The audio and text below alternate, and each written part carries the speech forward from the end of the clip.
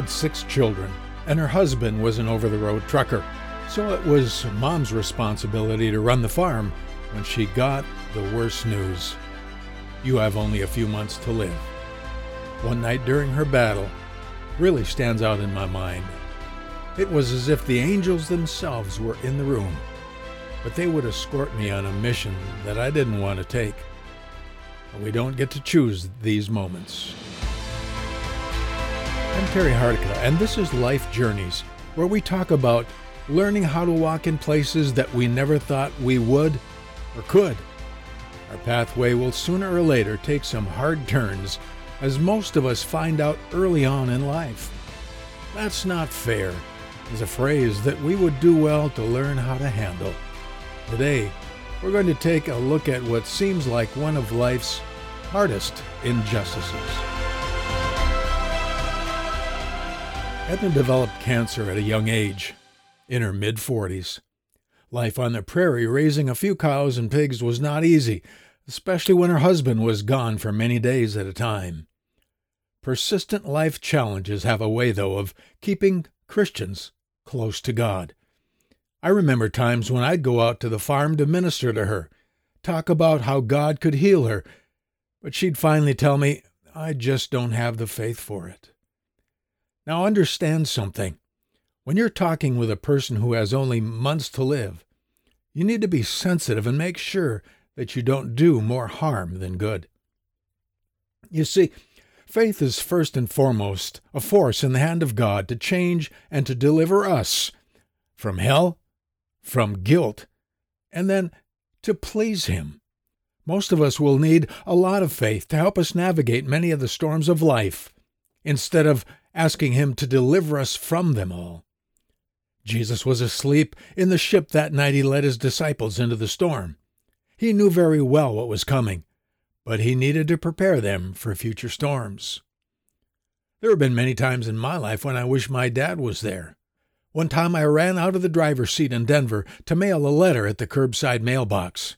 I figured it would be okay because no one was behind me, and I was in the intersection. I left the car running, jumped out, and did what I always did in Denver: locked the door on the way out. It was a habit, one I would learn from. There was my car running at an intersection, and I couldn't get in. Oh, how I wish I could have just called my dad to help me out. But he was 1,500 miles away. I had to figure it out myself.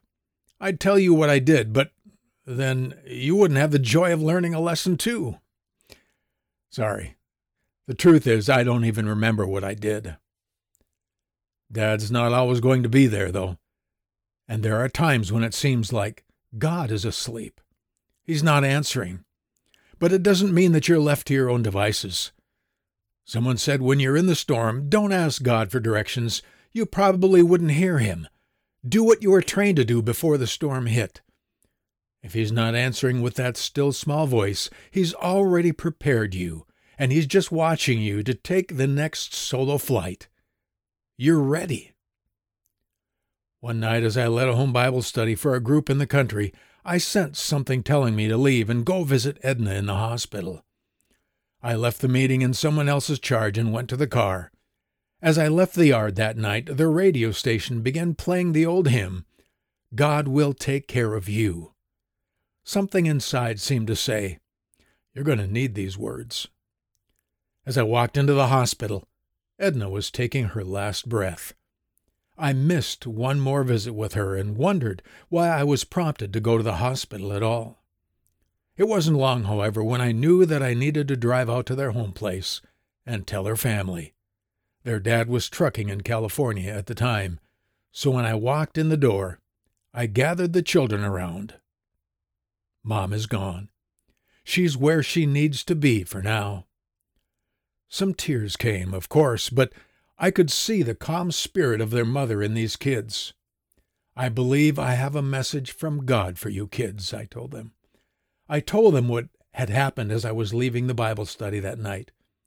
This song is for you, right now. God will take care of you. No matter what may be the test, God will take care of you. Lean, weary one, upon His breast. God will take care of you. The Bible says that He has put our tears in a bottle. Psalms 56:8 says, "You tell my wanderings, put thou my tears in your bottle. Are they not in your book? When I cry unto thee, then shall my enemies turn back. This I know, for God is for me." God remembers all of the tears that we have shed in our life's saddest and most worried times. When life drives us to the ground from the shock and our knees buckle from a loss too great to bear, God doesn't forget. In this season called Life on Earth, we will have those times, and nothing will fully erase their memory or the fear of it happening again. It's the kind of life that we have here. But in the midst of heaven's description of how the end of these times will happen, we see God wiping away all our tears. Here is when that bottle is opened and emptied forever. Think of the context. As we now in 2020 see glimpses of what it will be like in the last days with the riots, the craziness of politics, the sorrow and anger of the black community, the pandemic, and heartache of economic fears, heaven is releasing its restraints on mankind on the earth. Sin is being allowed to do its worst. Yet in heaven, great worship is going on. We see its visions many times during the last book's unfolding. By it, we realize that this is by no means injustice, though men see much injustice. It's not coming from God, it's coming from men, as by God's righteousness we see what the world is like when He doesn't hold things back. But God will right every wrong, heal every sorrow, and restore all that has been taken. One of Edna's children was barely 3 when Edna died. Rachel was a sweet little girl with Down syndrome. Rachel went to be with her mom just last year, of whom it was said she greatly missed her mother. Those tears are wiped away forever. What an inheritance awaits us all who have trusted in Jesus.